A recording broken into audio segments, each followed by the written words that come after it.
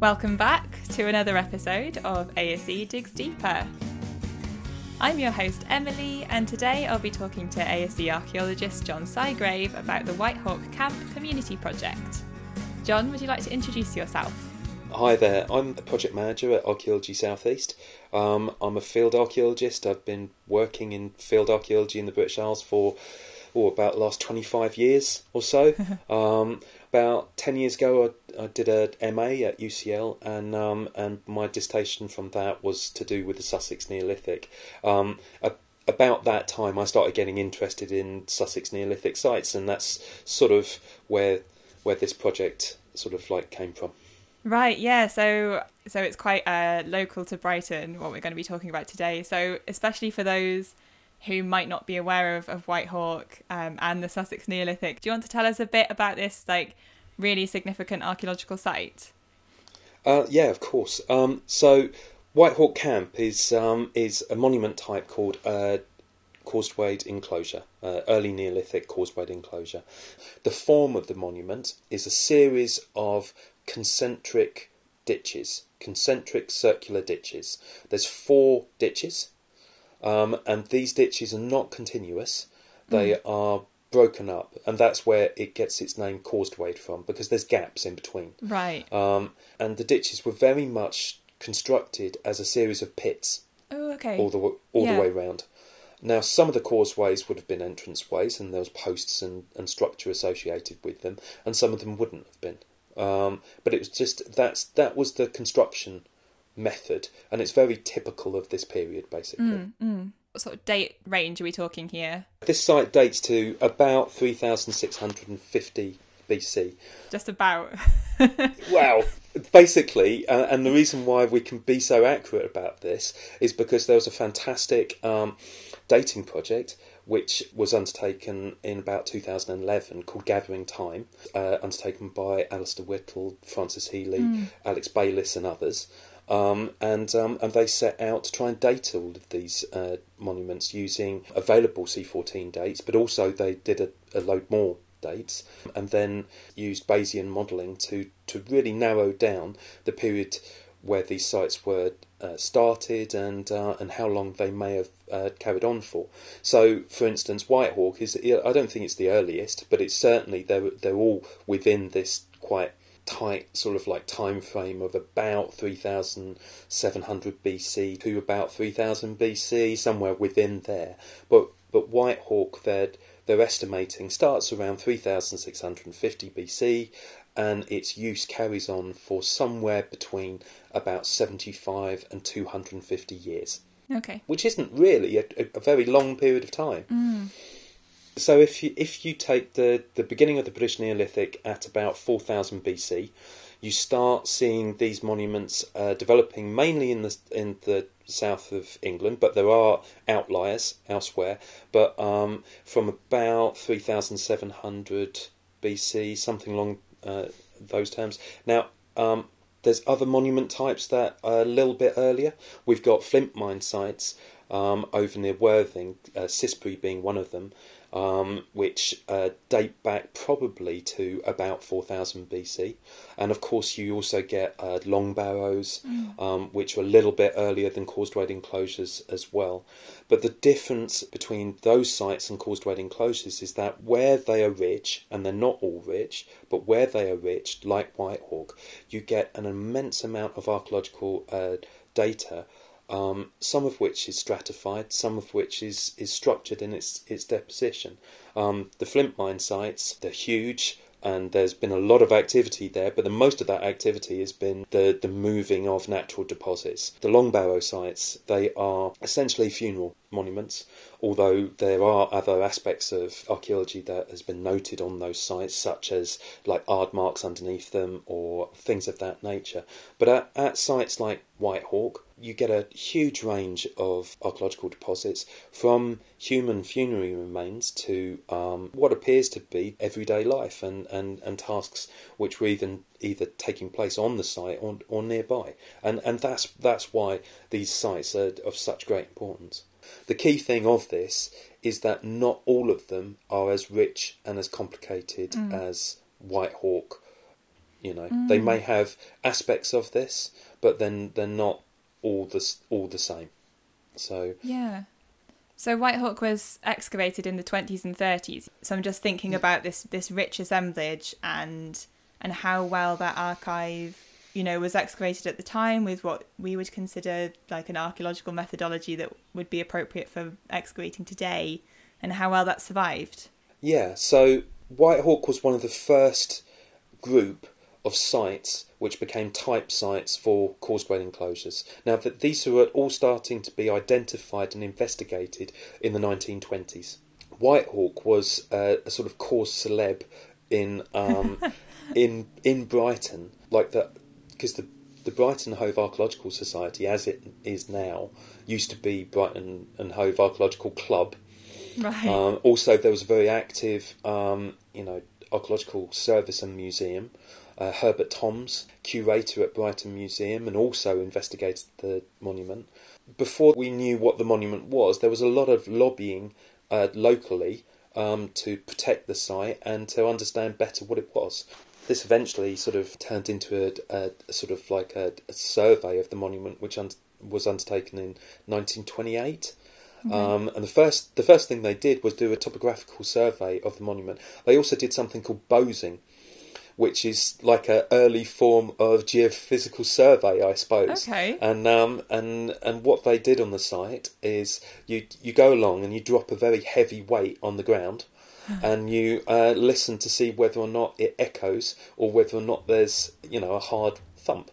Basically, trying to discern whether or not you've got deep cut features into the chalk, or whether you've got a shallow topsoil over the hard chalk. And and they surveyed the whole monument, 6 hectares, like this. Like echolocation. Like echolocation, basically. Yeah, it's called bosing. Bosing, okay. So that was the first thing that they did. Right. And then there was an excavation by a guy called Ross Williamson in 1929, just in the north of the monument. When that excavation took place and generated pottery known to be of a Neolithic type, then they had it confirmed, basically, that what they were looking at was a Neolithic monument. Now, that was quite a small-scale excavation, but then there was 2 further subsequent excavations. The other thing interesting about those was that part of the reason to protect the site was that Brighton was expanding as a city at the time. The racecourse was very popular, and Brighton Racecourse is situated just by this monument. So basically they wanted to create a pulling up track, and that had to be through the middle of this monument. Uh-oh. I know, when it was already a scheduled monument as well. And Brighton Corporation wanted to build a road through the centre of the monument as well, linking parts of Brighton to a new housing estate. Both of these excavations were allowed to take place on the proviso that Brighton Racecourse and Brighton Corporation paid for proper archaeological excavations. Right, it's very early for that sort of thing. It is, and it's like it's one of the earliest sort of like examples of developer funded archaeological excavations. Yeah, that kind of thing. Now, Ross Williams' excavation in 1929, following on from this Bosing survey, sort of like proved that the monument was what they thought it was, i.e. like early Neolithic monument. The second excavation in 1932-33 was led by Kerwin, a notable local archaeologist, but the majority of the excavation was undertaken by local labourers. It's a fantastic black and white photo record of the excavation showing what they did. And what they did was they partitioned areas up, and then they set the workmen on site the task of digging down a specified depth, and then called those spits. So you had excavation areas split into cuttings and split into 9-inch deep spits. So these are quite big areas, but it's still allowed for some division of the finds assemblage. So even now, you've got marked finds from the site saying that this is from cutting 1, and they also numbered the ditches. So when they're excavating, they're digging by spit, they're digging by cutting, and they're recording which ditch it comes from. So whilst it's not, it's not context recording as we would undertake it today, and they're not recording precisely where all of the finds would have come from, which if we were on such a site today, we would be like 3Ding important finds, and they weren't doing that. But at least we can say that this artefact came from this ditch, in this area of that ditch, at this depth, roughly. So, to be honest, for that period, excavating with labourers rather than a team of archaeologists, it was really, it was really good. Yeah. Now, the last excavation on the site, which was the one which went cut right across the site for the roadway going through, there was a growing interest in this site. I believe Mortimer Wheeler from the Institute of Archaeology had visited the site as well. And when that excavation was taking place, Kirwan requested the assistance of the Institute of Archaeology. So it does link back to our history as an organisation as well. Yeah. And a team of archaeological students from what was the Institute of Archaeology at the time came down and formed the team of core workers on the site for the 1935 excavation. So by the 1935 excavation, you are having professional, student, academic archaeologists working as a team on site. Not that there wasn't a team of archaeologists on site for the 1933 excavation, 1932-33, but there was also 50 labourers, so it's how much can one archaeologist understand what's coming up with that volume of material. But so what I'm trying to say is that for its time, it was recorded really well. Yeah, so let's bring us forward to the future. Well, not the future, the present past, and let's talk about how the Whitehawk Camp Community Project came to be and how it involves the archaeology and obviously the community. Yeah, well, it's a story of lots of people who love this space, love this site, love this area, all coming together, basically, and a long history of individuals and organisations lobbying for its protection. As I mentioned before, the Brighton Hove Archaeological Society, club as it was, has been lobbying for the protection of this site since the turn of the century, of the 20th century, that is. It's like now we're in the 21st century. But also, Brighton Museum and Art Gallery was the repository of the archive from those excavations, and it's obviously had a real interest in being able to better display and better explain the value of its collection to the people of Brighton and wider community. The other aspect of the hill is that partly because of the monument, partly because of the Brighton racecourse nearby, it's been preserved as a little island of chalk downland, which has survived, where elsewhere, certainly within Brighton, it hasn't. Partly due to the expansion of the urban area, partly due to changes in land use management, because it used to be heavily grazed by sheep. All of the area did, until basically you started getting cheaper imports of lamb and things coming in from New Zealand and other places. These areas of chalk grassland then were partially grazed by rabbits for quite some time. But then you get myxomatosis being introduced, which then massively curtails the rabbit population. But this is all a gradual process, and over those years, these areas of chalk grassland have become diminished, and you start getting bramble growth and other growth happening. And that's the story of what's been happening to Whitehawk. There's still pockets where it's still very fantastic chalk grassland. Now, the Brighton and Hove Ranger Service, which is part of City Parks, they had a great interest in trying to preserve what chalk grassland remained, and also try and expand any areas and undertake conservation work. At the same time, you also have conservation groups interested in the hill, so volunteer groups like the Friends of Whitehawk Hill. You also have allotment and food groups. You have groups interested in creating orchards. You have groups that are interested just in their community areas, such as Cravendale and Whitehawk, and the racecourse as well. So you've got lots and lots of interested parties all valuing this site, which was unfortunately, through the later part of the 20th century, becoming more and more run down.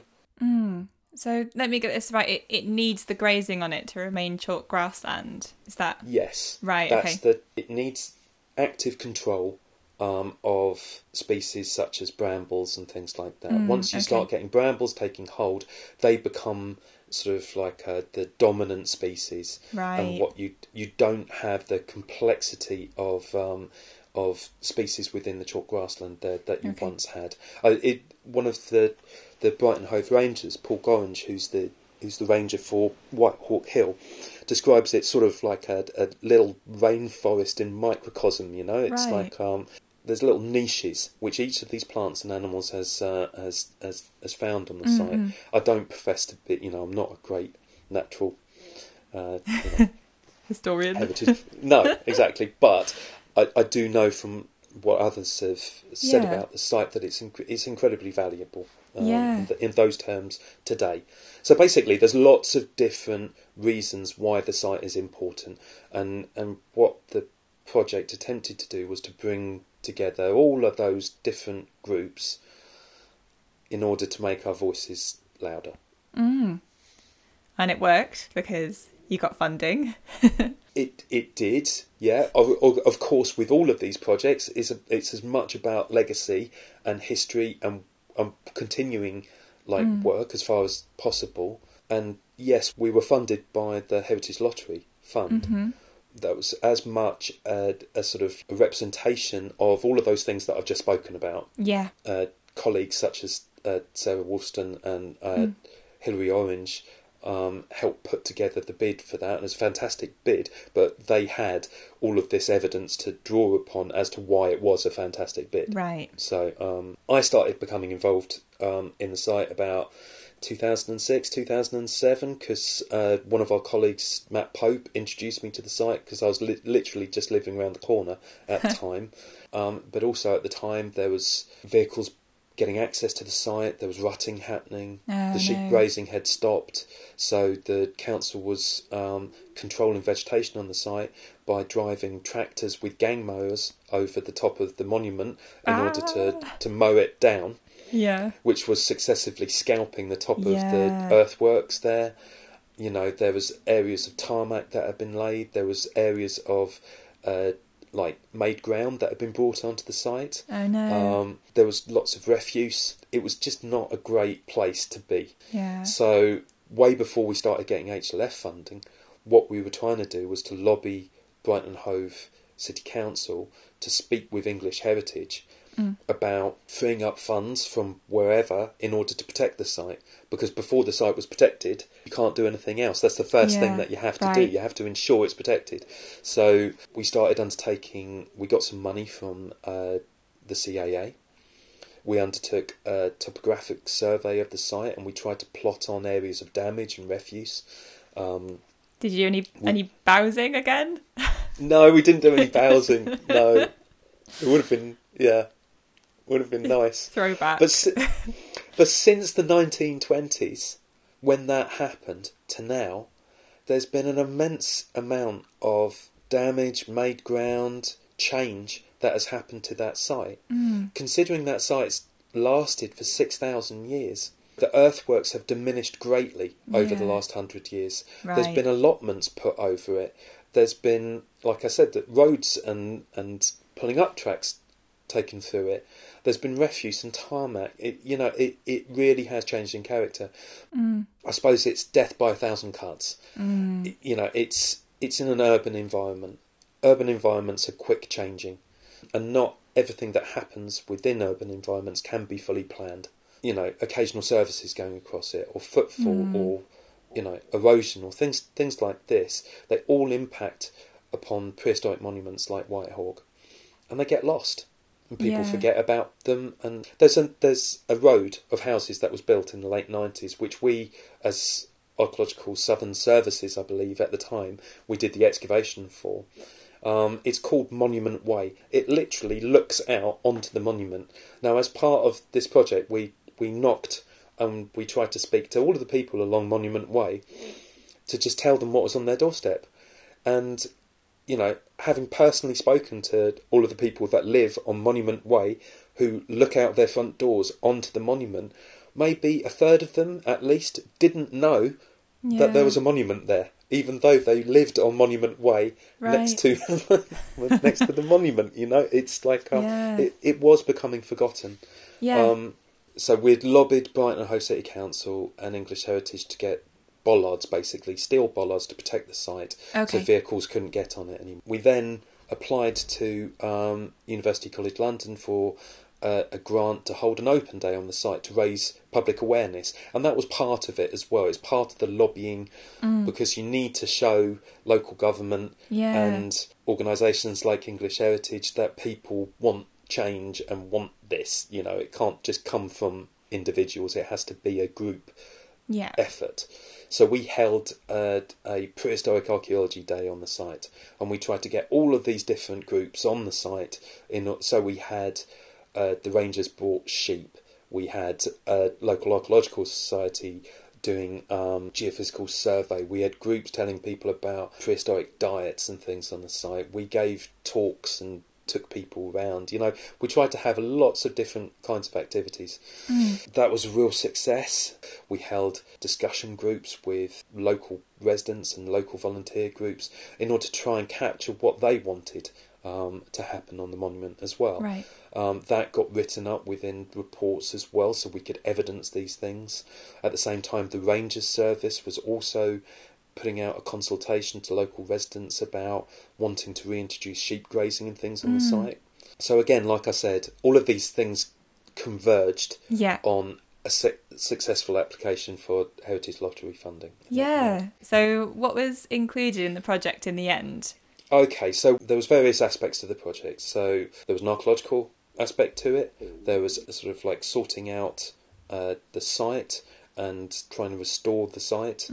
The surviving archive from the excavations held by Brighton Museum and Art Gallery was still within its original packaging. Shoe boxes and things like that. It was being stored at the time underneath the Brighton Pavilion in the wine cellars. Wine cellars, right. So we had various things. We had an archaeological project. We had a reassessment and a repackaging and a recataloguing of the archive held by Brighton Museum and Art Gallery, and we had works to the site to improve the site. Right. The archaeological project, the fieldwork project on site, we wanted to know whether or not there was anything outside of the scheduled area being set in 1924, that could potentially relate to the known features within the monument. So we undertook a geophysical survey of the whole area with volunteers, and we taught them geophysical surveying and how to process that data. So that identified anomalies outside of the area, and then we targeted those anomalies with trenches in order to try and find out whether or not they were archaeological or what. Because if any of them proved to be Neolithic, then obviously there was an argument to extend the area of scheduling. And, the whole project up to this point had been about protecting and stabilising what was there. And we wanted to make sure that we knew what was there so that we could protect it better. We targeted these anomalies with trenches, and then we had a 3-week field programme where we took on volunteers. Also, Brighton and Hove Archaeological Society provided skilled volunteers, and then that allowed us to have 10, 15 unskilled volunteers a day on the site as well, and we did that for 3 weeks solid. I think we ended up with about 160 different volunteers or something. Wow, huge team of people. It was pretty, it was pretty busy. Unfortunately, or fortunately, all of these features didn't prove to be Neolithic in character. And also there was a very low background signature of Neolithic finds, which is something also that we discuss in the post-excavation assessment and the academic publication on the site, as to what is happening with natural processes on that site after the site finishes, such as soil loss, such as the movement of material. But basically, just outside of the monument, outside of the capture points of the ditches and the pits within it, there appears to be a very low, if negligible, signature of Neolithic archaeology. Which is interesting in itself, I guess. Yeah, well, it says something as to what's happening with that site after it finishes. What we would love to do at some point in the future is to have a look in the steep valleys either side to see how much of this material has in fact been washed off the site and is sitting within those valleys. So there was the archaeological field work, but there was also the site restoration work. So Paul Gorringe and the Rangers team worked with conservation volunteers. There's some fantastic conservation volunteer groups out there. I think I mentioned the Friends of Whitehall Hill, who put in hours and hours trying to improve the quality of these sites. So there was rubbish collection, there was replacement of fencing in order to facilitate sheep grazing. At the time, there was a local guy with the Ranger Service who was collecting seeds from downland species, so that any scars resulting from the work could then be replugged with downland species grown from seeds from the surrounding area. This is so pure. It was so good, so good. And these, and their conservation work continues. So that was all happening with the site, and also we installed a interpretation board on the site as well, with to inform people as to what's there. At the same time, the museum was facilitating a fantastic programme of reassessment of the archive and allowing people an opportunity, and volunteers an opportunity, to go through all of that material, of which there was an awful lot, in order to recatalogue it, rebag it, basically better conserve it for the future. In the process of doing that, they're also making it more accessible for academic research. I know that there was lots of academic projects which have happened since, which have been able to access that archive better for that purposes. Let's talk about the results of the post-excavation sort of repackaging. And was there any reassessment, and were there any new archaeological interpretations that came from this? Yes, very much so. So like I said, there was the archive project and the reassessment project. First of all, had volunteers repackaging and recataloguing and stabilising the collections. But then what we did was each of the finds type was reassessed by one of our specialists at Archaeology South East. And we produced basically a post-excavation assessment report on the site, as we would do for any excavation that we're doing at the moment. Great, yeah. Because HLF is so much about the volunteer experience, you can't have volunteers sat next to specialists when they're doing all of this work. Yeah. It doesn't really, is quite complicated like that. So we got over that by basically running a series of seminars. So once the specialist had looked at all of this material, the people that were involved in that project and others were invited back, and then the specialist was able to explain to them the importance of the material that they had been working on, if you see what I mean. Otherwise it can be just, this is nice, we're cleaning prehistoric pot. Or whatever. It's nice for the sake of it, but it means a lot more than just what it is when added to the big picture. Yeah, there was a lot of findings from the site, and all I can say is that if people are really interested in it, the post-excavation assessment and the academic article that was produced after that is available on the UCL website for the project. Yeah. So very, very briefly, there's a lot of discussion as to the purposes of causewayed enclosures, what exactly they were. There was a desire at one point to try and pigeonhole them into, they're feasting areas, or cattle areas or their Yeah. funerary monuments or their this or their that. We just see a huge volume of material on site, to the point where we reassess the pottery archive, for instance, bearing in mind that probably not all of it made its way to the museum. Of course. Of what we looked at, the estimate that we came up with was that it probably represents somewhere between 500 and 2,000 vessels. Wow. The estimate of the total area of the site that's been excavated so far is probably about 10%. Oh gosh. So that gives you some indication as to the extent of just pottery vessels that might be on that site. The animal remains from the site.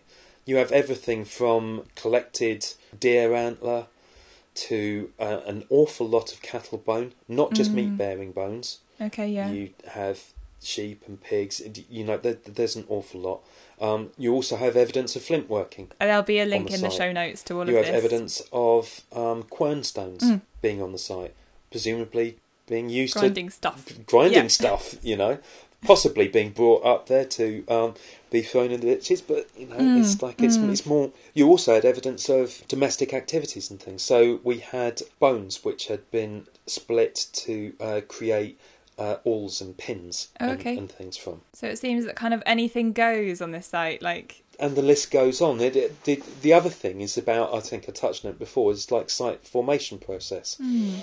So a lot of this material is held within a matrix, quite an organic matrix of material, and appears to have been probably in some form of midden on the site before being introduced into the ditches. Okay, yeah. So how's it getting into the ditches?